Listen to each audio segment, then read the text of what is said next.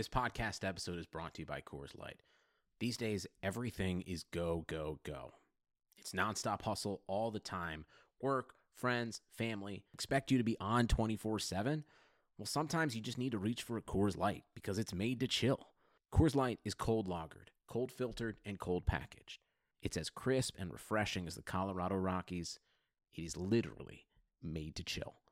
Coors Light is the one I choose when I need to unwind. So when you want to hit reset, reach for the beer that's made to chill. Get Coors Light in the new look delivered straight to your door with Drizzly or Instacart. Celebrate responsibly. Coors Brewing Company, Golden, Colorado. Oh, man. Welcome to the show. I'm Chris Van Vliet. Thanks for being with us on another audio adventure. Eric Bischoff on the show today. You, of course, know him most recently for hosting 83 Weeks, one of the top podcasts in the world. But he's worked behind the scenes and as a performer for WCW, WWE, and TNA. And he just has a wealth of knowledge that he so generously bestowed upon us during this conversation. And he also admitted that he told a few stories here that he's never told before. And I mean, think about this. With the amount of interviews that he's done over the course of his career, the amount of podcasts he's done since he started 83 Weeks, that's saying a lot. That is saying a lot. Take a screenshot, tag us on social media so we know you're listening. Tag me. I'm at Chris Van Vliet, and Eric is at E Bischoff.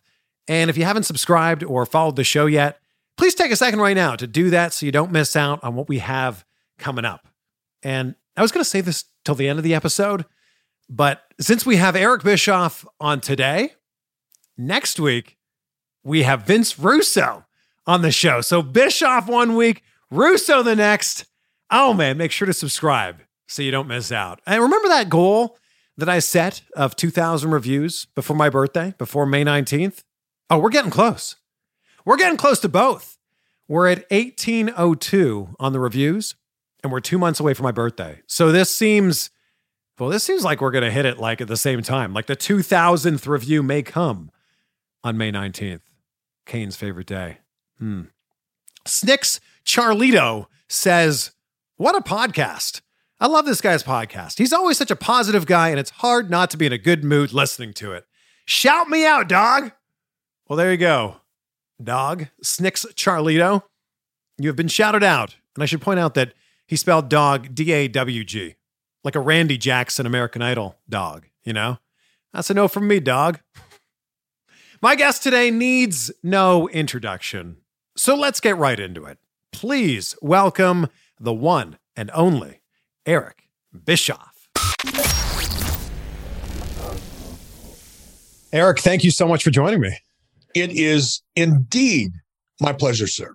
The pleasure is all mine. Thank you for carving out the time for this. It looks like you're in some sort of almost like a log cabin or something like this.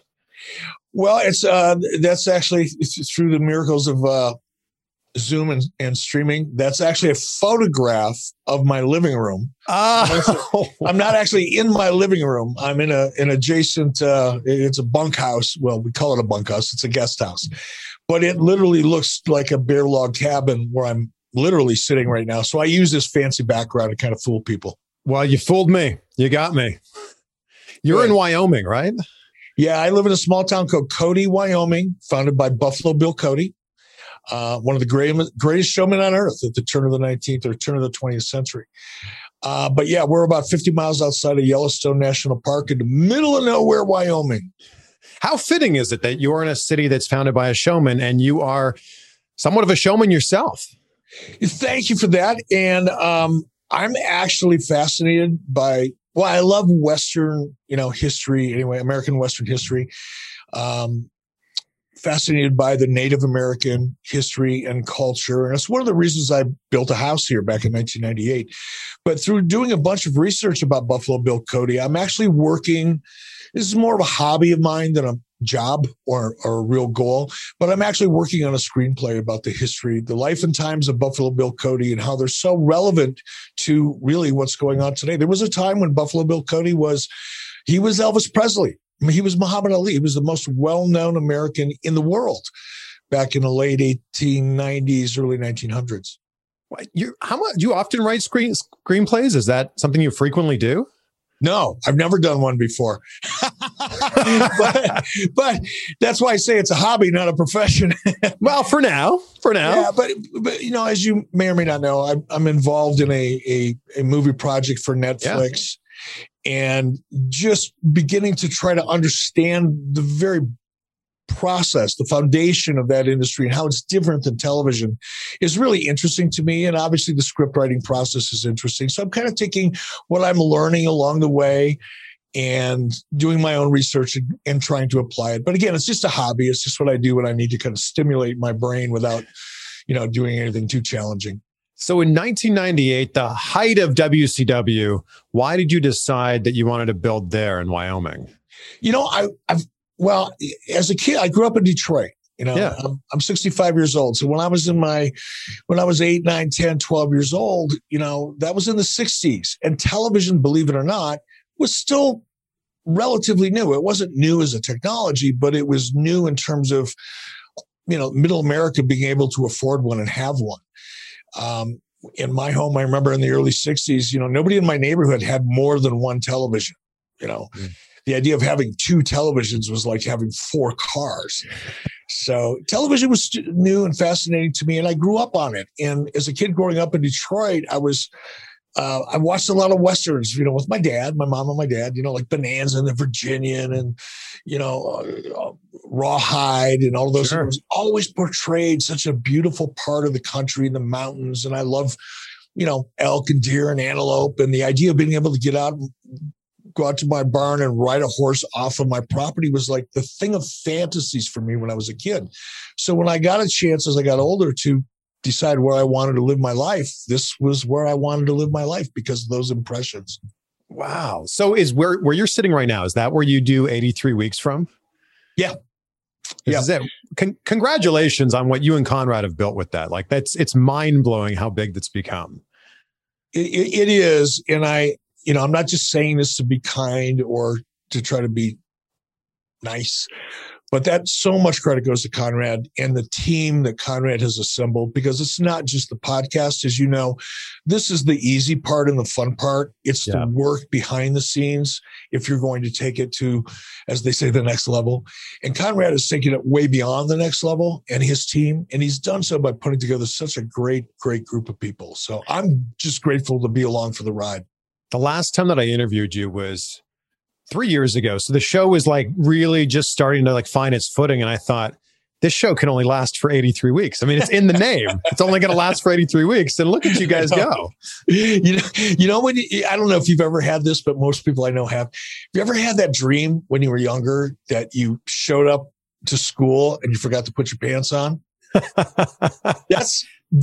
I guess it's a little bit of an imposter syndrome kind of, manifestation. But sometimes that's how I feel. It's like, oh my gosh, we're going to run out of stuff to talk about. But the truth is we won't and never will, because if you've listened to my podcast, I love to talk.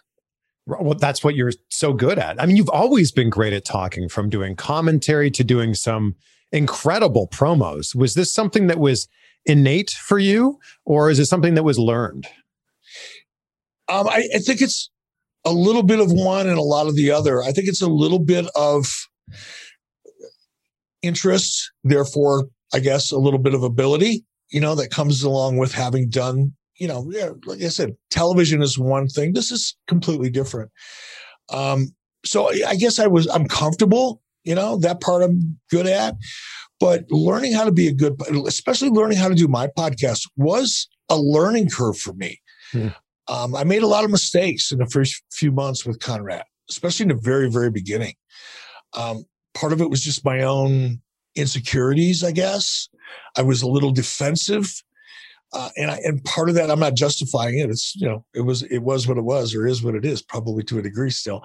Yeah. But I assumed when Conrad and I first started doing this podcast that it was going to be the tone of it and the format was going to be one of a combative nature, kind of like he was the prosecutor and I was the witness on the stand, Right. And so inherently the showman part of me, that little part of me that, was comfortable with this, I guess assumed I was supposed to be kind of in character. But the larger part of it was, and this is what I had to learn to really deal with on a personal level, was that I was defensive. I had spent so many years being attacked in the press. I'm not calling it the press, it's giving them too much credit, but in the digital media, in the print media, by people who write about wrestling. There were so many false things and just things that were so completely off base that I'm for 30 years, I've been walking around like this, man. I've been in a corner with my chin tucked and my hands up. And for the first couple months, it was that way with Conrad. And I don't think the audience really liked it that much. I mean, there were times when they did because they liked the combative nature of a conversation sometimes. But it wasn't until I really just let my guard down. And that's because of Conrad. He's really good at finding a way to get you to talk about things in a way that you might not talk about in public, or in a way that you would talk about them in public. He gets you to have a real conversation. Yeah. And once I started having those real conversations, I realized just how defensive I had been in the previous podcast. And now they're just like flowing. Now it's the most fun thing I do all week, is either the podcast or when I do something on, adfreeshows.com. And that's taken a while. It's taken me a good year to get to this point. Is there a part of you that wants to go back to some of those early episodes and redo those topics? To redo them, yeah. I don't want to listen to those shows, though, because I would get mad at myself for just missing a good opportunity. It's like, why did you say it that way? Why did you do? Oh, my God, what an ass. So I don't want to put myself through that. I try not to do that if I don't have to. But, it would be kind of fun to go back and revisit, from a different perspective, some of the shows that we've already covered. I'm just blown away by the amount of knowledge that you've retained. I mean, we're talking 20 plus years ago, and you're remembering like these tiny, minute details, these conversations that happened. I can barely remember what happened last month. Well, part of that is the nature of the subject material. If they're conversations that I had and they were important, points or important conversations or conversations that were part of big moments in wrestling, of course I remember those. Sure. But ironically, there's a lot of things I don't remember, especially when it comes to details of shows and timelines, because as I try to tell people, I've produced over 5,000 hours of television in my career, over half of it live, and over, an extended period of time. And for me, it all kind of blends together in a kaleidoscope. There's only, very few moments that really stand out to me in a real clear way. Or I have to do a fair amount of research. When Conrad says, okay, we're going to go back to 1995 and cover this, I literally have to go back and do as much research as probably anybody else that isn't even familiar with that event, just to jog my memory. So it's not like floating around in there in my head. If you and I were to talk about some of this stuff, in a restaurant, I wouldn't remember anything. But because I prep a little bit for the shows, it makes it sound like I remember. Did you journal at all during that time? No. Fuck, I never write anything down. I'd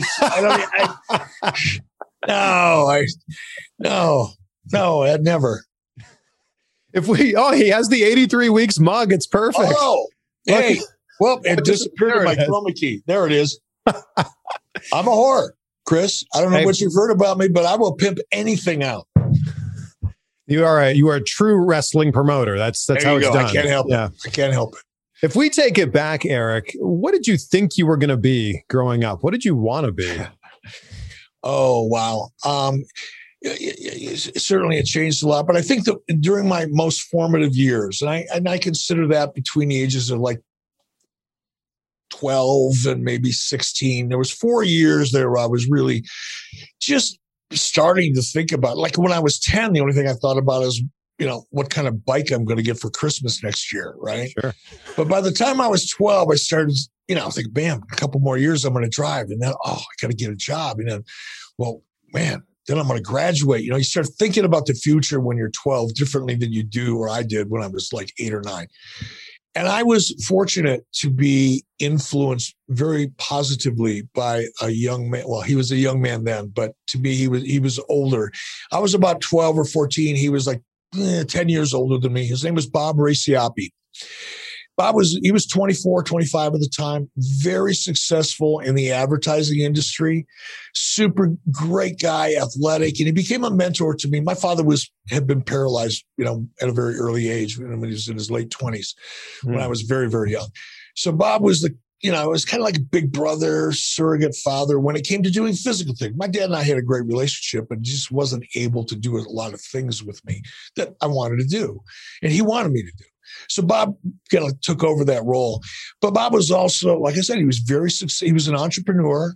He was just, he believed he could, and he passed away several years ago, but that's why I talk about him in the past tense. Okay. He believed he could accomplish anything.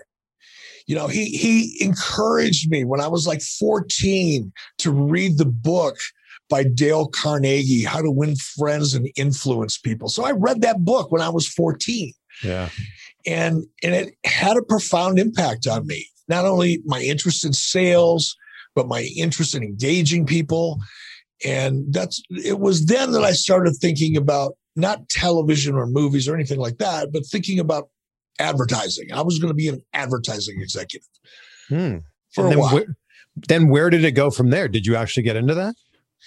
No, but you know what? I never did. Technically, I never got into advertising. It took me right into sales because so much of what I read as a 14-year-old from Dale Carnegie, which was like the godfather of sales books, right? How to be a good salesman. Oh, it's such a classic. Yeah. It probably nurtured or increased my natural tendency to want to be an entrepreneur. And that's what really shaped me later on. And once I got to be about 16 or 17 and I started thinking about, the things I wanted to do, it went from, I want to own a construction company, which by the way, I did. I want to get my black belt and compete in martial arts on a national level. Which by the way, I did. I want to do this. I want to do that. I want to become a sales manager. I wanted to do all of these things and did them. It was kind of an ADD approach to life, but it all probably started with my friend Bob Raciapi across the street and How to Win Friends and Influence People by Dale Carnegie. What came first for you? Was it broadcasting or was it wrestling? As you mean career-wise? Yeah. Well, you can't call it broadcasting. I started dabbling in front of the camera as a model. I did television commercials. I did print modeling and catalog modeling and that kind of stuff. So that it's not really television, but it made me think about television differently. Because I started thinking, well, what if instead of doing a commercial, I never shared that with anybody, so that's an exclusive here. But started thinking about it differently. And wrestling, honest to God, I stumbled into it. I never planned on getting into the wrestling business. I was always a wrestling fan, but the idea of being involved in the business was something that was just not even remotely in my subconscious. So that, like I said, I just stumbled into. And then broadcasting was a manifestation of my early, involvement in professional wrestling. It came afterwards, and the rest is here we are. I mean, when you look at your path, it's so fascinating because there's not too many commentators that go on to be executive producer and then president of a wrestling company.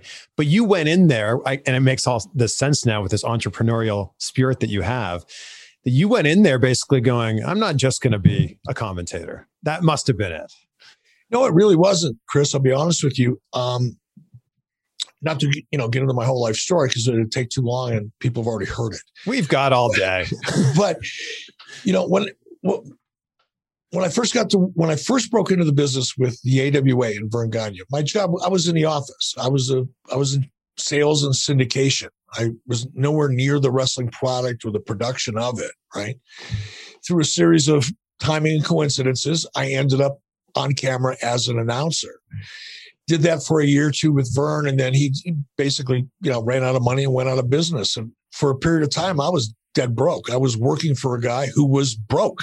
So, as a result, I didn't see a paycheck for, 6, 7, 8 months, whatever it was. So by the time I got hired at WCW as an on-camera talent, I was so grateful for that gig, Chris. I would never have I didn't think about doing anything else. I didn't go there with the idea of, I'm not going to just settle for this. I'm going to become something else. I was the guy that said, I'm so grateful for this job. If you want me, I'll take out the trash at the end of the day if you need me to do that. The rest of it kind of happened, again, just naturally, I guess, organically over a period of time. I feel like wrestling is kind of like one of those right place, right time type of things. And it seems like in your career, those opportunities just kind of opened up and you were the right guy at the right time. Well, it was, yes. I often say, you can have all of the talent in the world, but if timing is working against you, it doesn't really matter. And conversely, on the opposite end, extreme opposite end of that spectrum, you can not really have a lot going on or be the right person for that job. But in that moment, you're in that right spot and that opportunity is there. Now, doesn't mean you're going to succeed with it. You have to have the rest of the equation. You have to have the ability and the drive and the vision and the passion and all that. I did have the drive and the vision and the passion and enough experience, I guess, or knowledge to get considered in the first place. But man, timing, it's so important. It's so important. If Bill Goldberg would have come along in 1993, he wouldn't have lasted 3 months. Yeah. Rock came at a perfect time. Not only did he come at a perfect time, but Rock found his real character at a perfect time, at a time when wrestling was at a fever pitch in terms of the zeitgeist of, entertainment. It had never really been bigger than it was at that point. And he had the right people to work with at the right time and the right character. But he had all the talent. Yeah. So as talented as obviously Dwayne Johnson, the person, and Rock, the character was, or important as Rock, the character was, a lot of that just had to do with timing. Yeah. Well, you look at timing on your career and you auditioned for WWE or WWF at the time earlier. Can you imagine how differently things would have gone had WWF hired you? Yeah, Chris, I very rarely think about the past unless it comes up in a conversation or a podcast, obviously. But when I do think of it, I always think of it in kind of a 6 degrees of separation way. I was going, what if I would have gotten hired? Maybe I would have done well there as an on-camera talent. I kind of think I would have. Yeah. Just track record wise. Sure. Yeah. But God, what if that would have happened? I would have never gone to WCW. Nitro would have never happened. All right. The Hulk Hogan into WCW likely would have never, so many things would have likely never had. There would not have been a cruiserweight division. I mean, there's so many things you can look at and go, wow, those were kind of important things that in one way, shape, or form still live today. None of that shit would have happened. It's weird. Yeah. Well, I mean, that's just life in general, right? I feel like everything in our lives happen the way that they're supposed to happen. And then everything else just kind of falls in a line from there. I like to think of it that way, and I try to, because that's a very optimistic way of looking at things. So if something bad happens to you, don't worry about it. Just move on. Get over it. Don't dread it. Fear nothing, dread nothing, all will be good, or something along those lines, according to Winston Churchill. But I like to think of it that way, but it's still fascinating to look back, When you were in WCW, when did you really start to feel the momentum that you guys had? It came in waves, I would say the first gentle breeze started happening in 94. When I had the support of Ted Turner to go ahead and try to acquire Hulk Hogan, and getting that support from Ted that early on in my tenure was kind of a real shot in the arm. Yeah. Obviously, when Hogan came, a lot of things changed in a very positive way. Not so much in terms of ratings, because I know that's what people that like to write about and talk about wrestling often just jump to. No, the ratings didn't really reflect a tremendous amount of optimism. But the business to business side of WCW. Our relationships with advertisers and potential advertisers really changed dramatically. Our relationship we could have conversations about, sponsorships that we were never able to have before. So there was quite a bit of momentum that I could really feel, but it was all in the office. It wasn't on the screen. It wasn't in ticket sales. It wasn't in buy rates, right? Yeah. And then, of course, when Nitro happened, that's when it was like, whoa, that's not a gentle breeze. That's an 80-mile-an-hour gust. Here we go. We're going to windsurf our way to the top on this, baby. Were you in communication with Ted Turner frequently? Ted would often call, not every week, but usually once a week. He'd call me on Tuesdays after we launched Nitro, usually about 4:30 Eastern. He was just giddy. It was just, it's just funny, when I think back at it now, because it was Ted Turner. He was one of the most powerful people in media in the world at that time. And he would call me up when the Nitro ratings would come out. And he was just giddy. So that was it, though. Beyond those types of calls and passing, I maybe had in total of 3 or 4 meetings with Ted my whole career there. I went to a Christmas party or 2 with him, corporately, business. Sure. But other than that, no. It's not like you weren't being invited to his vacation home or anything like that. No, I tried though, dude. I was working that angle. I was working it hard, because he had this is before I built my house in Wyoming. He had still do, Ted's still with us. He's in Bozeman, Montana, I believe right now. But man, I wanted to get on that property so bad. I thought I got to figure out a way to weasel my in. Now that I'm an executive, it shouldn't be a big challenge. When WCW came to an end, did you think that you were done with wrestling? No doubt. No doubt. It was, and I don't want to make this sound like I was angry or mad or resentful. Yeah. I mean, I was a little resentful. I didn't like the way things ended. It ended on a really bad note. No, you'd have to be a moron to go, wow, that ended really well. So, but it's like I didn't dwell on it. To me, at that point in my life, my wife and I talked about it. It was like, okay, that chapter's over. Didn't quite end the way we wanted. I would have rewritten the last part of it if I could, but it doesn't matter. I can't. So off we go. And it took me about a week to kind of just shake it all off and decide, professional wrestling was in my rearview mirror, and I was proud of it. I was grateful for it, but I never thought I would step back in it. And like how close, I mean, everyone talks about how close you were to owning WCW, but how close were you really? Well, there was a letter of intent that outlined the exact terms of a deal that, had been negotiated between Fusion Media, the group I was with, and Turner Broadcasting.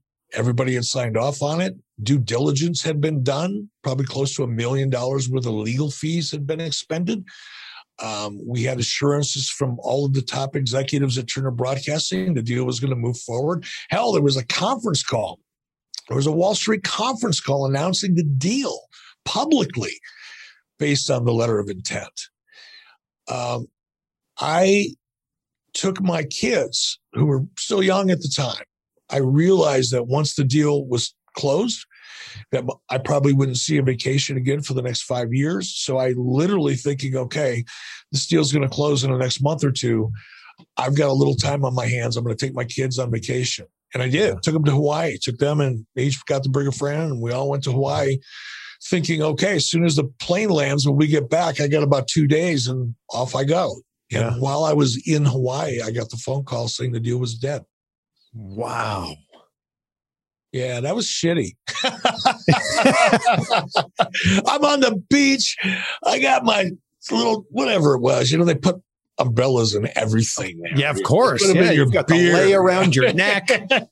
I'm out on the beach. I'm all greased up like a beach frickin' whale, getting a tan, drinking my umbrella drink, thinking that I'm going to, we're going to take over WCW when I get back. And I'll look good because I'll have a tan. You know the deal, right? Got to have a tan to be the man. And man, some big bully came along, kicked sand in my pina colada, and that was the end of it. Wow. I mean, So to say you were right there, you were that close. Like this was it was a signed and done deal. It was imminent. It was imminent. It wasn't just a casual discussion or a semi-formal negotiation. Like I said, we announced it publicly, to the major financial news media. It was a live conference call, just like WWE does, every quarter. Same thing. But think of how much this changed the trajectory of your life. You were going from this mindset in Hawaii of the next 5 years is just going to be 24/7 work.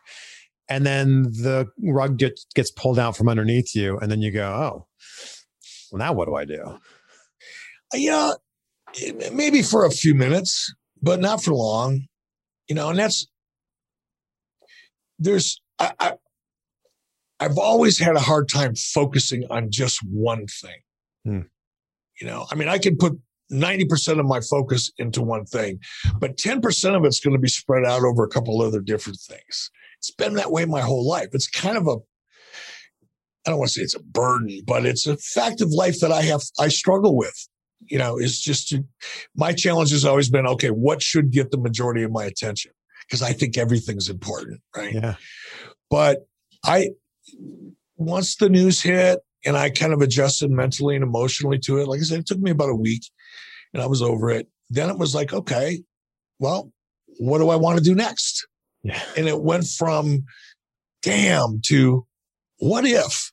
I like what if a lot better. So I lived in a what if for a couple, period of time and started producing television shows on my own as an independent producer. I was creating, writing, producing, selling shows to networks. I was kind of digging that, making a lot of money doing it, having fun. And a year later, the phone rings and it's Vince McMahon of the WWE. How surprised were you to get that phone call? Truth be told, Chris, I wasn't, because I got a heads up from somebody that I was close to in WWE that said, hey, you're not supposed to know this, but don't be surprised if you don't get a phone call from Vince McMahon. I got that phone call the day before he called. So I feigned surprise really well, though. Well, when you got that initial phone call then from your friend, were you like, really? He's going to call me? No, because honestly, and this is something else that, doesn't get pointed out too often. WWE had called me the year before and tried to get me to come in.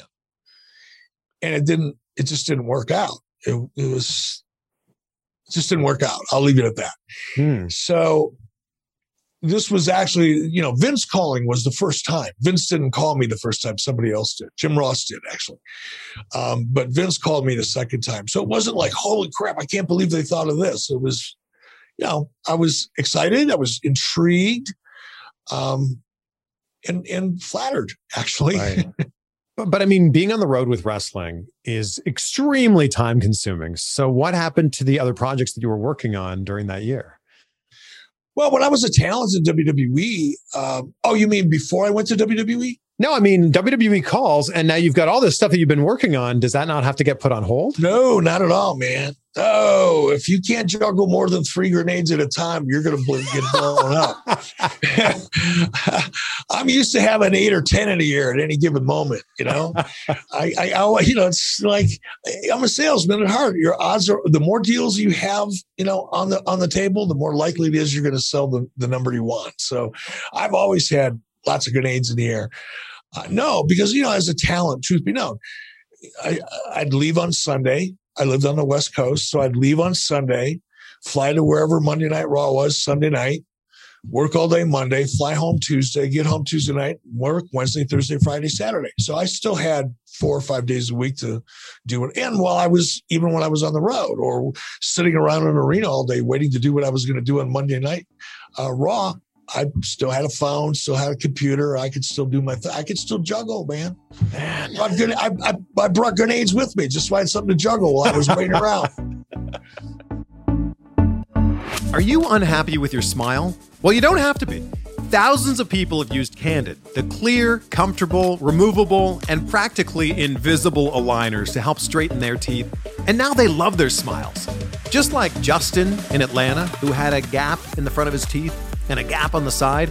He said when he talked to people, they wouldn't make eye contact because their eyes would immediately go to his mouth first. Candid ended up being the perfect company for him, And he says there's no comparison.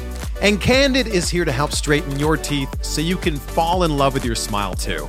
Your treatment is prescribed and closely monitored remotely by a licensed orthodontist who's an expert in tooth movement. You'll have the same quality of care you'd get from an in-office orthodontist from the comfort and convenience of your own home. And while other companies use general dentists, Candid only works with orthodontists. With Candid, the same orthodontist who created your plan is with you from start to finish, so you never have to wonder how you're doing. The average Candid treatment is just 6 months, and you'll start seeing results way before that. And it costs thousands of dollars less than traditional braces. So become the best you. Start straightening your teeth today. And right now you can save $75 on Candid Starter Kit. Go to candidco.com/insight and use the code INSIGHT. That's candidco.com/insight. The code is INSIGHT. Take advantage of this limited time offer to save $75 on your starter kit. That's candidco.com/insight, and the code is INSIGHT. Over the last year, we've all spent so much more time looking at screens, and I can't even begin to tell you how much my Blue Blocks blue light glasses have helped out. Because I was the guy who halfway through the afternoon, my eyes were starting to feel heavy. I was having trouble getting to sleep at night, and I thought it was just because I was overworked, because you don't ever stop when you work from home. Then I figured out it was from too much blue light. Blue light damages our eyes and leads to digital eye strain, which looks like blurred vision, headaches, and dry, watery eyes. And for some people, it could even cause heightened anxiety, depression, and low energy. Well, Blue Blocks was created to fix this problem and block out the blue light with high-quality lenses. Unlike other types of blue light glasses, Blue Blocks are evidence-backed and made under optics laboratory conditions in Australia. They have over 40 frames to choose from. They come in prescription, non-prescription, and readers, so they really have frames for every single need. And the one that I wear is called Smith. If you follow me on Instagram, they're pretty sharp. I'm not gonna lie. Kind of that Clark Kent vibe. But most importantly, I just can't say enough good things about how much they've helped with eye strain and how much better I sleep at night now. And you can too. You can get your energy back, you can sleep better, and you can block out the unhealthy effects of blue light with Blue Blocks. Get free worldwide shipping and 15% off by going to blueblocks.com/CVV or enter the code CVV15 at checkout. That's BLUBLOX.com/CVV for 15% off, or just use that code CVV. Which TV show that you produce? I mean, obviously everybody knows you for wrestling, but which TV show did you produce that you were most proud of? God, I hate when you ask not you, but when anybody asks a good question that deserves a truthful answer, and I know the truthful answer's not what people want to hear, including my friends, but I wasn't really proud of any of them. Wow. It was transactional. It was a business. It was what I did for a living. I was proud of the process. I was proud of taking, along with my partner at the time, I was proud of taking absolutely nothing but an idea and turning it into one of the larger, not the largest, but one of the more successful independent television production companies in Hollywood for a period of time. I was very proud of that. But the shows that you would recognize on the air, they were purely transactional. Did you have a pitch that you thought for sure would have got picked up and didn't? No, because television, and I learned this early on. Television is such a fickle thing. I mean, it's exciting. Don't get me wrong. And it's probably one of the things that attract a certain type of person to Hollywood, whether you want to be a performer, an actor, an actress, a director, writer, whatever, is things move so fast. Yeah. And there's always something new that somebody wants tomorrow. And it's kind of like you're constantly living on that edge of what's the next hot idea. Yeah. And because of that, there's no such thing as a bad idea in Hollywood. Everything is a pretty decent idea to discuss because you never know what's going to sell. Sure. Now you could take another approach to it and say, yeah, but if you look at what the networks are currently buying, and that's true, especially today, television, the industry, to me at least, and I'm not really involved in it too much anymore, but over the last couple of years that it became very, it was more like working for a bank than it was working in the entertainment industry. In what way? Because all of the executives along the way were more worried about covering their ass than taking a chance on a great opportunity. So no matter how much, you're pitching something, now it's different. Now this is for me, I didn't really have a big track record. I wasn't Steven Spielberg or Michael Bochco or, any number of other legitimate big time producers. I was a, pimple on a hamster's ass in retrospect, but we were still successful. We sold a lot of shows, but in the process of selling shows, it became, especially later on, not so much in the beginning, but later on, it got to the point where you're pitching a group of people in a room and not one of them can make a decision. Not one of them can say yes or no. What they do is typically get together and they decide how they all feel about something. And if the majority feels pretty good about it, then they'll take it to the next level. Right. And that person will take it to the next level. It's just like getting approved for a car loan. It's no longer about the instinct and the emotion and the risk taking that I think is a requisite in entertainment. If you're going to break new barriers, if you're going to, step out of the envelope, whatever you want to call it, and come up with the next big thing, you got to be willing to take some risks. But when you're working in an environment that's typically really, really risk adverse, it's really hard to do. And it just gets boring. Yeah. I think such a big takeaway from everything that you're saying here is, and not just with television, but with wrestling and everything in your life, is stuff happens. And if it doesn't go the way that you want it to go, figure it out. Move on. Keep going. Not only move on, but I know sometimes I sound like such an advocate for failure, and I don't want to be that. But and I love the way the context that you just said it. It's like, hey, you try something. If it works, it works. If it doesn't, you move on. Yeah. Yes, but before you move on, you ask yourself, why didn't that work? Or how could it? What would it have taken to make that idea? What did I do wrong? How could I have done it differently? And when you break things down and look at them from that perspective, you come out of that with experience and knowledge that you can apply to the next. Hey, what if? Yeah. So every time you try and succeed, great. You learn a little bit about succeeding. You know what you did right. But the value of the lesson and what you did wrong is just as important as the lesson that you learned about doing it right. So from an experience perspective, the way I look at shit, I don't really care if I succeed or fail, as long as I learn something along the way. Now, I prefer to succeed. I really do. I prefer to drop 10 pounds next month. But if I don't, I'm going to understand why I didn't. And the following month, I will. That's just how I work. With that said, do you look at storylines in WCW and go, man, if we had only done this differently, it's like a house of cards. If we had only done this differently, this wouldn't have happened, and this wouldn't have happened, and this wouldn't have happened? Yes and no. As a part of the 83 weeks of journey that Conrad takes me on every Monday, thinking to myself, oh my God, why didn't I raise my hand and go, no? Or why didn't somebody smack me in the head with something and say, no, Eric, don't do that. But I don't think about that stuff too often. I'll look at certain storylines. Here's the obvious one, the Sting Hogan finish, right? When everybody wanted Sting to beat Hogan after, hanging in the rafters for 12 months, a storyline that built for over 12 months. And it was a shitty finish to the story. It was. Do I wish I would have done that differently? Absolutely. Do I beat myself up for it? No, I don't. It's just, I learned something. Yeah, I did.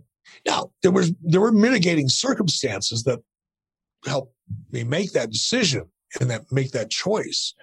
But from a creative point of view, sure, I break things down all the time. I break things down that I like watching on television. It's like, God, how could that have been just a little bit better? It's just the way my brain works. Yeah.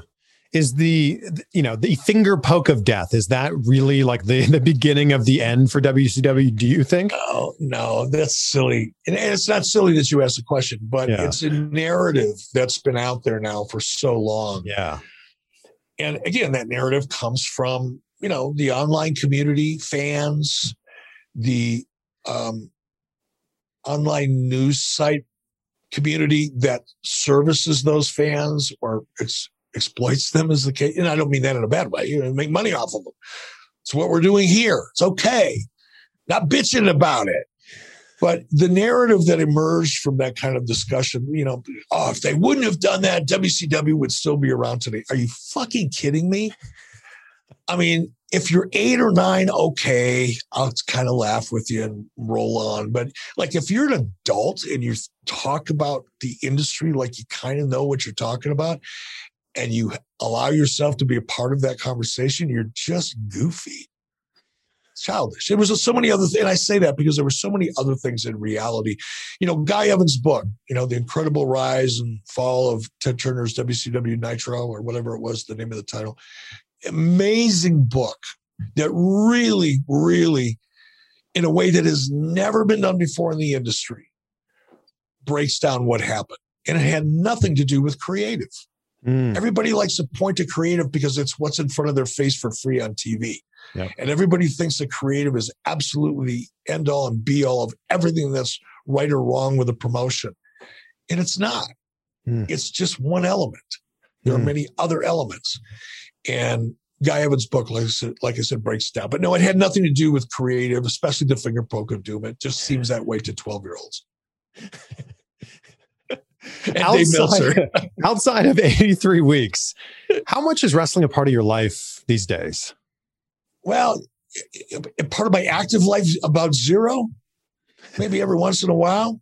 When is this show going to air, by the way? Probably in 2 weeks. In 2 weeks, you will have seen me on a recent television episode. And that happens, a couple times a year, and I do it, and it's fun. I get to see people that I enjoyed, that I've had relationships with, some of them for over 30 years. Yeah. So that's really fun for me, and I get to get my mug out there on camera, and that's good for the podcast, just to be totally transparent. Sure. It's fun for me. It's good for the podcast, and fans react to it in a positive way. So whenever I get those opportunities, I do them. But that's it, man. I'm not thinking about wrestling too much. I'm not going to wrestling events. I don't spend a lot of time watching wrestling unless there's something I hear about that's interesting to me, that I'll tune in. But I don't block off my Monday and Friday and Wednesday nights for it. And this is what's so interesting when you talk to somebody who's in wrestling, that is the narrative. And when you talk to someone who's a fan of wrestling, they're going, Monday night, 8 o'clock, I know where I'm going to be. Friday night, 8 o'clock, Wednesday night, 8 o'clock, I know where I'm going to be. And it's so interesting that when you've been that close to it, it's almost like you need to be able to step away from it. Well, and part of it is I watch it differently than you do, or I watch it differently than, an average wrestling fan does. Yeah. I tend, as I said earlier, when I watch my favorite, right now I'm watching a series. I just watched the last episode last night called Banished on Hulu.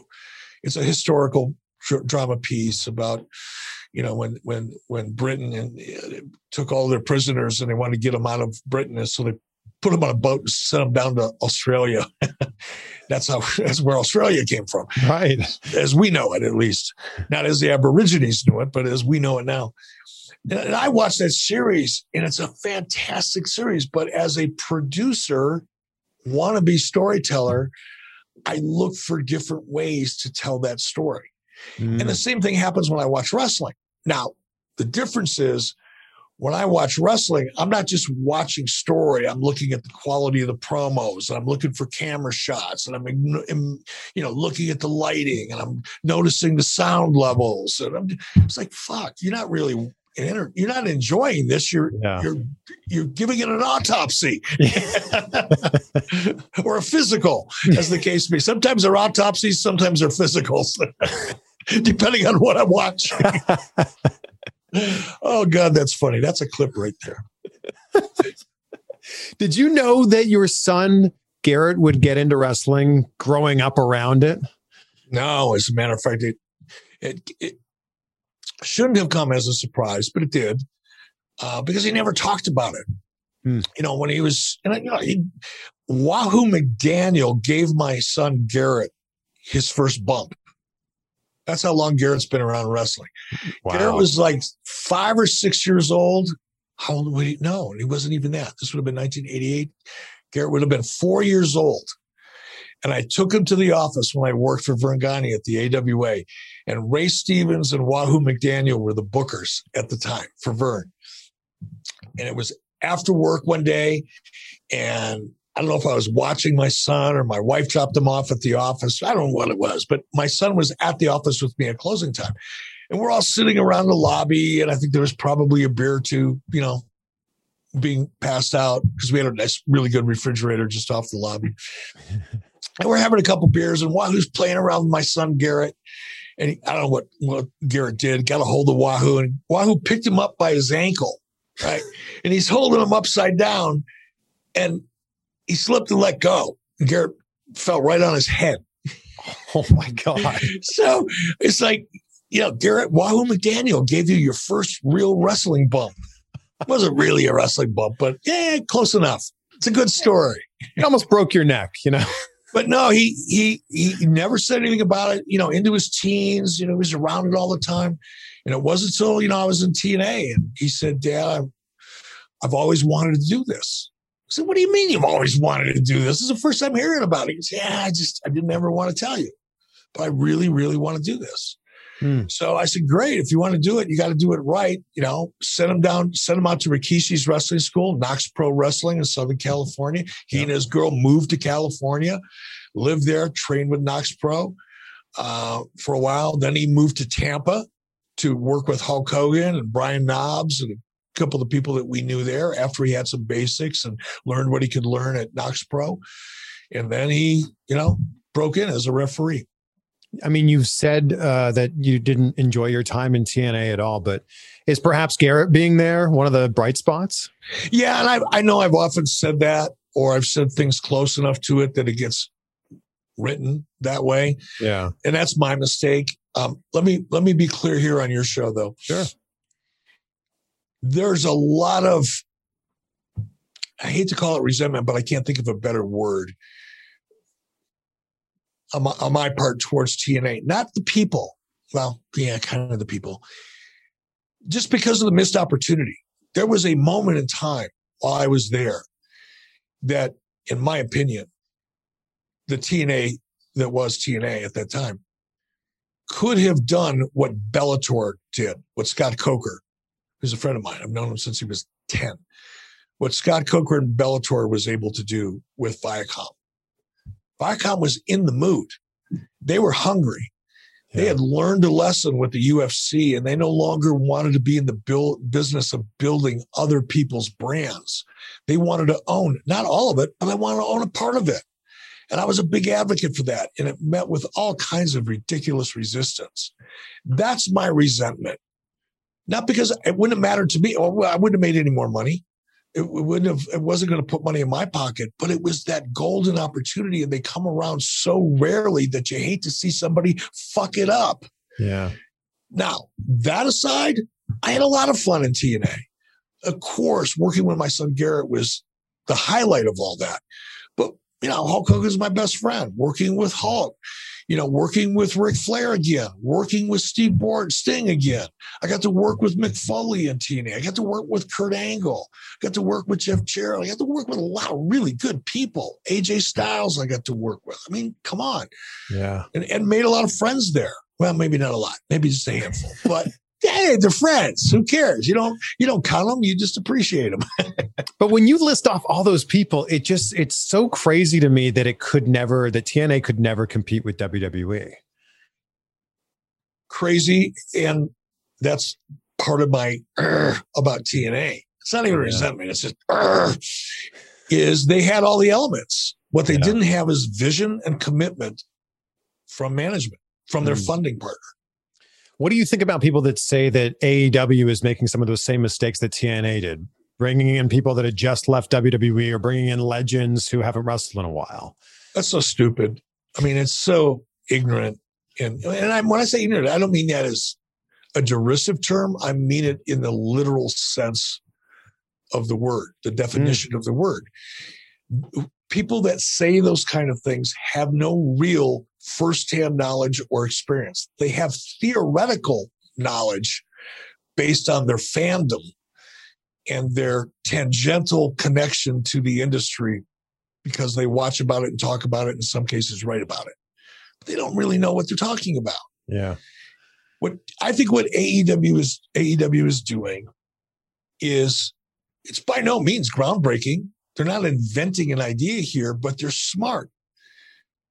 Bringing in former WWE talent with international, not just domestic US, but international brand equity and face recognition and a fan base.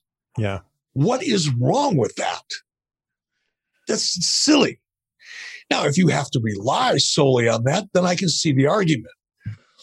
If AEW is bringing in legends, Sting, for example, the most recent one, Tully Blanchard, Arn Anderson, these are people that all still have an important presence on camera. Are they old? Hell yeah. They're as old as I am. A couple of them, one of them at least older. But they have value. The wrestling audience is not one, demo. It's not 18 to 34-year-old men. It's not 18 to 49-year-old men. It's much broader than that. Yeah. It's also family viewing, and I think if people today, if they knew that or understood the challenge of building a television product in prime time on a large cable outlet like TNT or USA, or, well, let's talk about cable. You have to appeal to a wide variety of people. You can't just focus on one demo. Mm. You can't just bring in a bunch of young, fresh talent. That's what everybody says. Oh, young, fresh talent. Well, these are young, fresh talent that nobody knows or cares about. That's the truth. When you're breaking in, when you're a year, 2 years, 4 years, 5 years in the business on the independent scene, and nobody really knows who you are on a national television scale, you're green. You have to build that audience and that relationship with that audience. And what AEW is doing by bringing in the legends and former WWE talent is bringing in equity, in the case of former WWE talent, and scratching the itch of that nostalgia component that makes wrestling work so well. Right. But they're also bringing in a lot of young, fresh, exciting talent, and they're doing it simultaneously. They're not bringing in these WWE talent and legends, if you will, at the expense of young talent. They're doing it in addition to young talent. Right. And I think it's exactly the way it should be done. Are you surprised that Goldberg and Sting are still wrestling now in 2021? Well, Sting, I was surprised because, like everybody else, I was under the impression that the injury that he sustained, I think while he was in WWE, would never allow him to step back into the ring again. So from that perspective, yes. But if that would have never occurred, or if I had never known about that, and somebody would have said, hey, do you think Sting will ever wrestle again when he's 61? I would have bet on that. Sting has passion. He has fire. He loves it. When it's good, when it's fun, when he can click and the things around him are clicking at the same time, Sting is just fun to watch because he has almost a childlike energy and enthusiasm still. So that part doesn't surprise me. The part that, he overcame the injury, frankly did. Yeah. And I mean, Goldberg's still in as good a shape as he's ever been in. Now, Goldberg's doing it for the money. Come on. This is not love for the business or loving to get out there and perform. In my opinion, sorry, Bill, you and I aren't close friends, but we're friends. And if what I'm saying offends you, Bill, I apologize because I don't mean it to, but come on, dude. Do you think he's doing it for the fun or do you think he's doing it for the money? Yeah, I feel like him and Brock Lesnar really like money. They're smart. That's not a bad thing. It's what I'm saying. I'm not putting it down. Yeah. If I had the ability at Bill's age and look the way Bill did, and somebody said, hey, I'll stroke you a 7-figure check to come in and work for 5 minutes. Come on. Let's be honest with ourselves and not bust anybody's balls over it, because every one of us would do it. We dream about that opportunity. You know, as the guy who is behind the Monday Night Wars, everyone's referring to what's going on right now as the Wednesday Night Wars. Do you really think this is a war between Dynamite and NXT?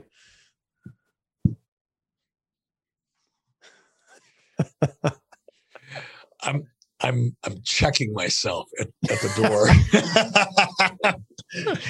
No, it's not. I mean, it is in a sense. I mean, the obvious sense, they're head to head. Sure, but let's be real. You know, AEW, what you see on Wednesday night is the cream of the AEW crop. What you see on NXT is not the cream of the WWE crop. It's the developmental arm of WWE. It's not its top stars. You see the top stars on AEW on Wednesday. Yeah. You will not see the top stars on NXT on Wednesday. And until that changes, I don't know. It's kind of a spitball fight more than a war. It's interesting when NXT moved to Wednesday, I felt like it was kind of win-win for WWE, because if their developmental talent beat AEW, they went, yeah, I mean, of course we beat them. And if AEW beat their developmental talent, they went, well, yeah, but it's just our developmental talent. That's I think a natural conclusion to come to, I guess. I happened to be there during that period of time when the decision was being made. Should we go on Wednesday or should we go on another night? And I can tell you that wasn't the conversations that I heard. You're talking at WWE. Right. What were the conversations that were going on? Can't do that, brother. That would be inappropriate. That's interesting. This will be a conversation we'll have 20 years from now about this. 20 years from now, when we're not on camera and we're not putting it out to the universe. By the way, I'm curious, do you still have your brewery? No. That was an expensive hobby. I love a good craft beer, so I was curious. I do too, but I'd rather spend $6 and buy a couple than the amount of money that I invested trying to do my own. I feel like I know the answer to this, but I'm wondering whose idea was HLA? I don't know it wasn't mine. Yeah. It came out of the creative side of WWE, but I couldn't tell you. They were very good. WWE was very good about never attaching a storyline or an angle or an idea to any one individual. They just never did that. You always assumed it was Vince's idea because Vince had to sign off on it. Yeah. But I would say very rarely were the things that we were doing Vince's original idea. Vince would have, in fact, I would bet my life on it, shaped all of those ideas and had input into all of them and approval, obviously. Yeah. But the ideation of it, the very first idea, I don't know. I can't imagine that happening in current wrestling. Oh God, if you go back and watch, do what I do, because I got to go back and watch all this stuff before I talk about it, right? Yeah. You go back even into the mid 90s, some of the things that we were doing and get away with, even in the late 90s, I think probably even into the early 2000s, you'd be nothing but a singed corpse of your former corporate self should you try to get away with some of the stuff that was happening on a weekly basis in television back then. What a description. Oh, what did I say? I don't even remember what I said. What did I say? A singed corpse of it. Of your former corporate self. Yeah. Wow. That was pretty good. Man, you should put that on a t-shirt. I'm going to write that down. Hold on. Singed corpse. I'm just kidding. If you had to look back at everything that over your career, television, wrestling, everything, what do you think are some takeaways that are things that you use in your everyday life now? I've learned to appreciate the moment, probably at this stage of my life, more than I ever would have even given time to think about when I was in my 30s and my 40s. Well, I was really running hard, even into my 50s, when I was just like, oh, gobble, I wanted everything. I wanted to get this. I want to do this. I want to do that. I want to do this. And I was working. I was like on a treadmill. I put myself on a mental treadmill every day. And oftentimes as a result of that, you just blow by really important things you wish you would have appreciated more if you would have the opportunity to do it again.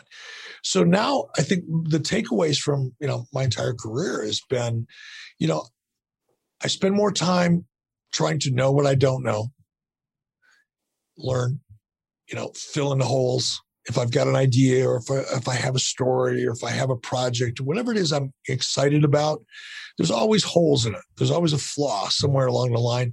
And if I don't know the answer to those things, I look for people that do. So it improves my odds. I take a much more strategic approach to things now than I ever used to. I was more of a, damn it, I love that idea. Let's do it. I don't care. If there's a reason why we shouldn't do it. Just run it over, kill it, kick it aside, move on. Now I spend a little more time breaking things down and thinking about them, but that's really it. When you say you want to be learning, are you reading? Like, do you read frequently? I read a lot. But I read a lot of, I don't read for entertainment. I read for research. Sure. I love history. Current events always have been since I was a teenager. Current events has always been, therefore politics has always been something that's just kind of, I'm very aware of and tuned into. So, my reading varies. It's kind of like my music playlist. Depends on the mood I'm in. I think if anything, we've learned from this interview that you love history more than anything else. I do. I don't know if I love it more than anything else, but I do love history. I'm fascinated by it. I love when I watch things on television. That's probably one of the other reasons why. And again, if you look at my wife and I, when we do have time to watch TV for an hour or two in the evening, maybe not even 3 usually, but it's all like if we watch a drama, it's a period piece. There's history there. There's something to learn. Otherwise, I'm watching Discovery and Nat Geo and BBC, and I watch NHK, Japanese television. That's what I watch. This all comes back around to the start of the conversation. Wyoming's the perfect place for you to live. It is. I never have to leave, and I can travel all over the world in my robe. and you don't have to pay state income tax. It's a great place to live. State income tax. Doesn't Kanye West live there? He does. He lives right down the road from me. Seriously? Yeah.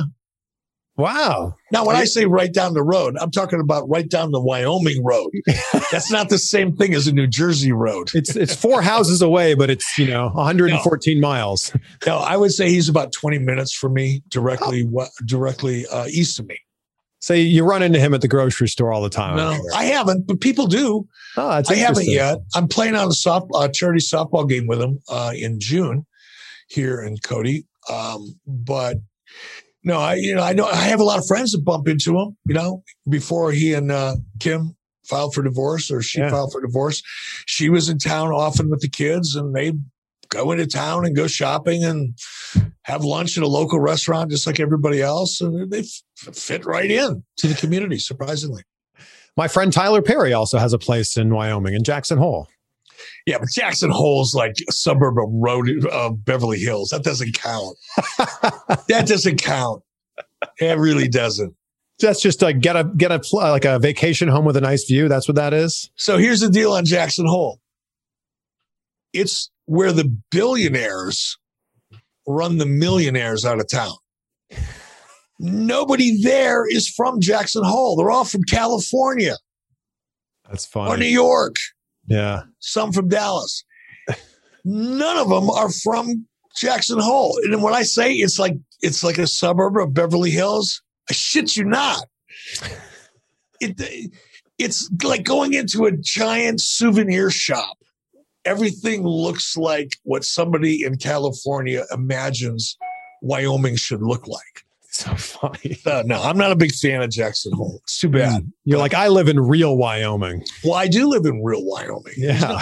No, I will tell you, Kanye West lives down the road. Bill Gates has got a place you can see from my porch.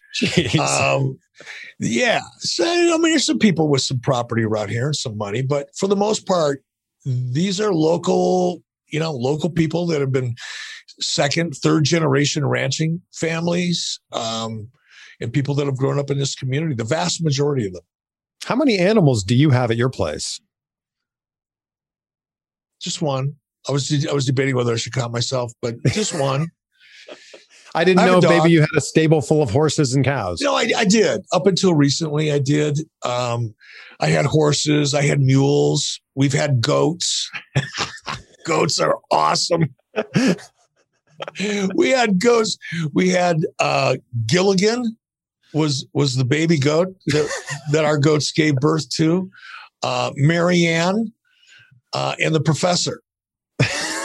So we had 3 goats. And Gilligan was the baby. And it was the cute because we brought the goat was born like right before Christmas. And our son and daughter came here for Christmas that year. And we literally had the baby goat sitting in my daughter's lap Christmas morning. It was the cutest thing you've ever seen. Yeah, but goats are great. They just shit 24 hours a day. They never stop shitting. We've learned so much during this interview. I live to enlighten. If you follow me on Twitter, you know I live to enlighten and sometimes entertain. You are a great follow on Twitter. Eric, I've really appreciated this. This has been so entertaining and so informative. Good, man. I'm glad we did it. And anytime, man, you know how to reach me. Oh, thank you so much. And, I'm a big gratitude person. My whole life is driven by like being grateful in each moment. So I ask my guests hey, there it is. There's a grateful tattoo. So I end every interview asking, what are 3 things, Eric, that you're grateful for right now? My family, my health, and my friends. I love it. Grateful for you. Thank you so much, Eric. Thank you, brother. Be well. Well, there we go. I have a feeling that this is just part 1 of many interviews that we're going to do. I'd love to have Eric back on the show. Absolutely anytime. I guess, this is technically part 2 because we did a 15-minute interview back in the summer of 2018. But, this is the first real in-depth interview. And a huge thank you to Eric for giving us an hour of his time. That was a great conversation. You can, of course, listen to Eric and Conrad Thompson on 83 Weeks. It's every Monday on adfreeshows.com. And I think one of the biggest things that I took away from this is the common thread that you seem to see and hear with successful people. They live in the moment. They look ahead and they live in the moment. I mean, what happened in the past happened. I mean, you can learn some lessons from it, but you can't change what happened. So there's no point on dwelling about what happened. That whole idea of like, if you could go back and change one thing, would you? And the answer is always no, because I wouldn't be the person that I am today if I didn't do the things that I did then.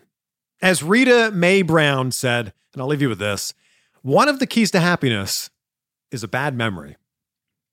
Love that. Be great. Be grateful, my friends. We will see you on the next one for some more insight.